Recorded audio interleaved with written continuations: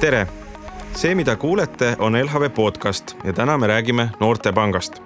Mina olen LHV kommunikatsioonijuht Priit Rumm ja minuga on täna stuudios koos üks LHV asutajatest ja üks esimestest töötajatest, Rain Lõhmus, ja tegelikult üks uuematest meie meeskonnaliikmetest, Liis Lepik, kes on LHV Noortepanga projektijuht. Kuulge, Noortepank on sündinud. Just teatasime, et kõik kuni 25-aastased, kaasa arvatud, on oodatud liituma uue LHV Noortepangaga ja meie jaoks on see tegelikult suur uudis. Peagi võib poes ilmselt kassasabas märgata silmapaistvalt ägedaid uusi pangakaarte ja linna peal selliseid huvipakkuvaid üleskutseid reklaami näol. Et võikski täna siis rääkida LHV noortele mõeldud pakkumisest ja võib-olla noortest üldisemalt. Võib-olla alustaks Liis sellest, et tutvusta palun, mis see LHV Noortepank endast kujutab? Ma arvan, et lihtsustatult ja lühidalt öeldes võib öelda, et LHV Noortepank on midagi, mis ei ole võrreldav traditsioonilise pangatoodete paketiga. Et tegelikult me tahame jõuda noorteni, me tahame noortega rääkida ja me tahame laias plaanis kasvatada uut põlvkonda edumeelsetest ja ettevõtlikest noortest, kes on ka finantsteadmiste poolest arukamad võib-olla kui tänane noortepõlvkond, kellele sellist võimalust varem ei ole pakutud. Ja kui me räägime nendest toodetest, mis meil praegu nüüd olemas on, siis need on ka kõik lähtunud sellest nii-öelda pikemast perspektiivist ja pikemast eesmärgist, et näiteks mikroinvesteerimine on kõige lihtsam viis noortel alustamaks investeerimist, sellest aru saada ja seda mõista. Samuti on õppelaen midagi, mida LHV siiani ei ole pakkunud, aga millega ta nüüd ka turul on ja mida võib-olla noortel tudengitel nii Eestis kui välismaal vaja võib minna. Ja samamoodi ei saa mainimata jätta meie ägedaid neonseid pangakaarte, millega kaasnevad ägedad soodustused ja võimalused ka võita põnevaid auhindu. Rain, kas pangana või sellise teenusepakkujana peaks üldse noortesse kuidagi teisiti suhtuma või nendega teistmoodi rääkima kui sellise tavakliendiga? Kindlasti ma räägin oma lapsega ka teistmoodi kui sinuga. Aga mis see lähenemine siis peaks olema? Kuidas neid noori peaks kohtlema siis? Esiteks peaks aru saama, et mis neile korda läheb ja aitama neil oma nagu eesmärke saavutada. Noored on muidugi ka väga erinevad vanused on natuke nagu erinevat tüüpi, et me ei saa päris jälle üldiselt öelda, et kõik noored on ühtemoodi. Aga piltlikult öeldes ma ütleks jah, et LHV-l on nüüd aeg täna mõelda ka seda, et mis see noortesegment tegelikult siis nagu tahaks. Et ma arvan, et selline nagu üldistatud toode juba siis täiskasvanud inimestele neile nii hästi ei sobi. Aga meil on nüüd piisavalt võimekust ja soovi uurida täpsemalt, mida noortele vaja on ja selles suunas asju arendama hakata. Ja ma väga loodan, et see ei ole ühekordne aktsioon, et tegelikult see on niisugune projekt, mis jääb kestma igavesti. Ma tean, et Noortepanka välja töötades me tegelikult rääkisime väga paljude noortega, mida nad ootavad ja sellest lähtuvalt on ka tegelikult need tooted disainitud ja kogu see Noortepank. Liis, mis sa arvad, mis noored, kui me räägime siin 18 kuni 25 aastastest, mis nad oma pangalt tegelikult ootavad? Ma arvan, et kui me räägime noortest, kes on vanuses 18 kuni 25, siis tegemist on inimestega, kes tahavad, et pank suhtukski neisse kui iseteadlikesse ja arukastesse inimestesse, aga samal ajal ei eelda, et me nagu kõigest juba teame.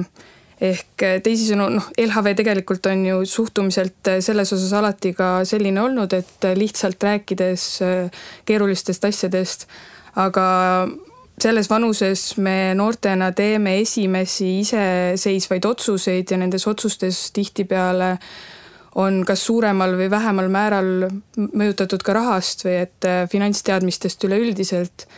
Ja selles mõttes ma arvan, on väga hea, et LHV soovib oma noortega rääkida, noortele neid teadmisi jagada ja neid selles mõttes suunata. Aga Noortepangast üleüldiselt rääkides, siis kuna tegemist ikkagi on nii-öelda maratonprojektiga, siis ma arvan, et tuleks silmas pidada ka seda, et uue põlvkonna kasvatamisel me ei lähtu ainult 18–25 aastastest, vaid tegelikult me tahame jõuda ka nooremateni ja me tahame ka, et 7-aastane, kellele esimest korda pangakaart ja pangakonto avatakse, et ka tema tuleks LHV-sse teadmisega, et tulevikus on tal võimalik just siin nii-öelda õppida, areneda ja teha nii-öelda häid otsuseid. Rain, kas sa mäletad, kuidas sa oma esimese pangakonto avasid või kuidas sulle see avati või kuidas see sinu puhul oli? Ma olen nii vana, et see juhtus juba Eesti Nõukogude Sotsialistliku Vabariigi päevil ja tõenäoliselt oli hoiuarve, et mingisugune, mille ma tegin täiesti muudel eesmärkidel.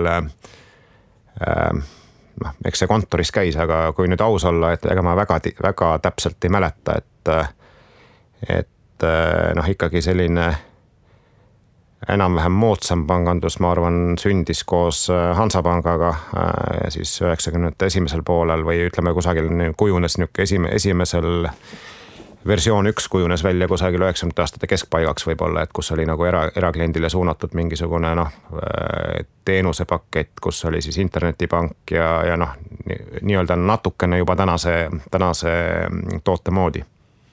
Oma lastele tegid ise pangakonto või tegid nad selle ise? Tead, mul on niimoodi, et nad on kõik ise teinud, jah, ma ei ole ise teinud ja mul on paraku niimoodi, et jah, et lapsed on nagu hetkel väljaspool Eestit, et neil on jah, ka LHV-s on kontod, aga et väljaspool asju ajada, neil on ka mujal ja siis ma just kuulengi tegelikult päris huvitav on kuulda asjaajamist ja mis neile meeldib ja mis ei meeldi. Noortel kindlasti on võib-olla pangateenuseid kasutades mõistlik või ütleme siis mugav olla selles pangas, kus on nende põhiline arveldamine võib-olla vanematega, aga ma arvan, muuseas, ma segan vahel, et ma arvan, et see ei ole varsti enam tähtis, et kui meil nüüd tulevad need välkmaksed, et see asi hakkab juhtuma sekundite jooksul, et sul ei ole mingit vahet, kas see on sul vanematega samas pangas või ei ole. Jah, ma tegelikult mõtlesingi sinna jõuda, et tegelikult kui vaadata, siis võib-olla mugavam ongi peagi olla hoopiski mingisuguses teises pangas kui su vanemad. Igaks juhuks, et vanemad ei saa ka nagu täpselt vaadata, et ma mäletan, minul noorena oli see, et ma tulin majandust õppima Tallinnasse, ise olen Tartu poiss ja Tartus on teatavasti ülikool ja majandusteaduskond ja ainuke põhjus oli, et vanemate juurest ära saada. Niisuke mässumeelsus 17-aastasena. Võib-olla kui vaadata, et kuidas noored oma rahaasju ajavad, siis teatud erinevused tegelikult on nüüd uue põlvkonna, ütleme 18-aastaste ja vanemate inimeste vahel, et teame, et noortel on küll huvi rahaasjadest, aga arusaadavalt on neil teistest võib-olla vähem kogemusi. Ja vara on neil natukene vähem, võib-olla sellepärast väga põhjalikult tegelikult uuringud näitavad, et noored oma rahaasju väga põhjalikult ei planeeri. Ja kui säästetakse, siis pigem mingisuguse asja ostmise jaoks, mitte keegi ei mõtle selle peale, et oma tulevikku juba kindlustada. Siis noorte meelsus laenu võtmisesse on võib-olla keskmisest negatiivsem, kuna neil ei ole seda laenu nii palju vaja. Samas säästmise ja investeerimise soov on keskmisest kõrgem, oleme näinud. Ja üks huvitav asi on see, et noored on optimistlikud, nad on teadlikumad uutest tehnoloogiatest, nad hindavad oma majanduslikku heaolu paremaks ja ka kui vanemad, ütleme, sellised vanused ja nende ootused tulevikul on optimistlikumad. Liis, mis sa arvad, et mis hetkel tegelikult saabub aeg, kui noortel tasub tegelikult ringi vaadata, et mis pangateenuseid üldse on ja milliseid nendest kasutada või siis lisaks veel kasutada? Mul on väga hea meel, et sa selle investeerimise osa siia sisse tõid, et ma arvan, et pangateenustega on tegelikult sama loogika, et nagu investeerimisega, mida varem alustada, seda lihtsam hiljem on ja pangateenustest aru saamine noortel on täpselt sama oluline, et mida varem sa saad aru, kuidas või mis alustel sulle laenu antakse või kuidas ja mis alustel konto avada ja aktsiatega nii-öelda ringi käia või mis iganes, et seda lihtsam sul tulevikus on oma varasid hallata ja nendega ringi käia. Ja samamoodi ma arvan, et tänapäeva noortel, miks see investeerimise nii-öelda paralleel või mõnes mõttes metafoor siin nagu hea on, et noored tegelikult tahavad investeerida, nad tahavad investeerimisest aru saada. Et kui me selle pangateenuste konteksti tagasi toome, siis ma arvan, et see, kui me suudame noortega niimoodi suhelda, et nad ka ise päriselt tahavad pangateenustest aru saada ja nendega nii-öelda tegeleda, et siis pikas perspektiivis on see kõigile kasulik. Kui vanalt peaks investeerimisega alustama? No täpselt, see on, ma arvan, et algul on niisugune rohkem treenimine, aga ma oleks nagu nõus sellega, et kui sa väiksel viisil alustad juba vara, et ma kujutan ette, et see on natuke nagu tennise mängimine, et need, kes on nagu 6, 7, 8 aastasena trennis käinud, et õpivad mingi löögitehnika ära ja kuigi nad pärast ei mängi, võib-olla enam, et neil ikkagi jääb see külge ja kuidagi nagu sügavalt sisse ja ma arvan, et noortega on sama. Ja täpselt ta isegi võib ja peab olema võib-olla mänguline, et kuidagi, olgem ausad, et tegelikult ega noorena ja väga kiiresti rikkaks saada kõigil võimalik ei ole. Küll aga see on rohkem niisugune kogemus ja arusaamine ja siis kui ühel hetkel kuidagi see vajalik on, sul on see olemas. Ja küll, rahaasjadeks, et kui nüüd rääkida üldisemalt, Liis, millised tänased noored on, kui vaadata üldiselt? Ma arvan, et kui üldiselt vaadata, siis tänapäeva noored on erilised. Ma arvan, et me noortena ei mõista teinekord ise ka päris hästi seda, kui palju meil tegelikult on võimalust oma otsustes ise kaasa rääkida ja oma tulevikku kujundada täpselt selliseks, nagu me päriselt tahame, sest et võimalusi on mõnes mõttes, et nagu piiritult. Ja ma arvan, et noored on ka selles mõttes teistsugused, et kui võib-olla minu vanemad kasvasid üles nii, et minu vanavanemad õpetasid neid ja rääkisid, kuidas asjad käivad, siis tänapäeval on need rollid mõnes teemas justkui nagu vahetunud. Et noored on need, kes õpetavad oma vanemaid ja siis mingid teadmised tulevad ka vanematelt, et tegelikult meie praegune noorte põlvkond on selles mõttes eriline ja huvitav, aga ka väga äge. Rain, sina meie värskes investeeris ka tegelikult kirjutasid just kolumni sel teemal, et mille võiks nagu võib-olla kokku võtta nii, et noortele lastele peaks jätma suurema vabaduse ennast ise kujundada ja võib-olla peaks hoopis nendelt õppima seda, et kuidas olla optimistlik ja energiline. Mis sa arvad, mis sa sellest arvad, mis Liis just ütles, et kas selles on nagu oma iva, et Ei, ma olen täitsa nõus, et ma räägin, et ma esimest korda tegelen tõsise projektiga nagu lapse kasvatamine, et varem ma liiga palju aega kulutasin kontoris olemise peale ja ma võin juba kinnitada, et nii 5-6 aastaseltki on mõndagi õppida, näiteks ma ei tea, viimane näide on ühe õhtusööga ajal, ma kuulun sinna kategooriasse, et tal on juba, ma ei tea, üle aasta on siis iPhone ja ta võttis ette ja kontrollis isiklikult järgi aastast aastasse, et iPhone'is saab teha appointmenti aastasse 3000. Näiteks, ma sain teada. Oleks nüüd muidu ka, aga nüüd kontrollitud fakt. Kui rääkida sellest nooruslikust optimismist ja energiast ja asjade järele proovimisest, siis mulle tundub, et tänases ühiskonnas võib-olla on sellest väga palju kasu, et mis sa arvad? Jaa, ma täpselt arvan, et ma mäletan, kui ma kunagi ülikoolis käisin, siis õpetati natuke, mis on nagu, kuidas on nagu teaduslik meetod toimib ja täpselt katsetamised ja eksimised ja ma arvan, et see laste õppimine on täpselt samasugune. Ja mulle tundub just et mul on niisugune nagu radikaalne mõte, et tegelikult seda perioodi võiks pikendada, et päris õige ei ole, et võtta 6-aastaselt panna kooli ja siis õpetaja selgelt ütleb, et 1 + 1 on 2, et palju parem, kui nad selle kuidagi ise avastavad, et ma natuke nagu võib-olla liialdan, aga paljusid asju lapsed võiks kuidagi läbi mängu avastada, mitte niimoodi, et keegi ütleb ette, et vaat see nüüd nii on või loe läbi, et see nii on, et see on niisugune natuke nagu autoritaarne lähenemine, et aga mulle tundub, et sügavamalt jääb sisse see, kui tuleb läbi mingi kogemuse. Ja ma just mõtlen, et äkki me saame ka kuidagi seda pangateenuste, eriti investeerimise juures kasutada, et täpselt see nagu sul elukogemus tuleb nagu kuidagi lõbusamalt ja kergemalt, aga ta jääb seda sügavamale sisse. Et investeerimine ei ole kunagi midagi niisugust, mida sa saad õpetada, et vaat nii asjad on ja tee niimoodi. Et ma isegi ütleks, et sul ei ole võimalik kedagi järgida, et näiteks kui keegi ütleb, et ta järgib mind, et tegelikult see ei ole võimalik, et minu mõte käib alati ees ja ma võin sulle just praegu öelda, et osta seda, tegelikult ma ise olen müümas järgmisel hetkel ja sa ei tea lihtsalt seda. Ja ma ei valeta sulle, aga mu meel muutub ja sa ei saa kunagi nagu, sa pead ise tegema. Mina olen ka selles suhtes selle ideega nõus, et nagu tänapäeva noortele ka haridusprogrammidest rääkides tegelikult mingi hetk me saame aru, et me ei saa enam neile lihtsalt fakte õpetada ja pähe nii-öelda suruda, sellepärast et see, mida me õpime praegu koolis, võib-olla 30 aasta pärast, kui meil seda päriselt vaja on, ei pruugi enam üldse kehtida, et pigem me peaksimegi keskenduma sellele, et me suuname noori ise õppima ja me kasvatame neist ka nagu selles mõttes emotsionaalselt intelligentsed inimesed, et nad saaksid nagu väärtuspõhiselt õigetest asjadest aru ja mitte niivõrd peale suruma seda faktiteadmiste poolt. Ja ma olen nõus, et minu arust täpselt, mis on hea ja halb ja kus on piirid ja arusaamine teistest inimestest ja mis on mäng ja kus mäng ära lõpeb, et see on palju tähtsam.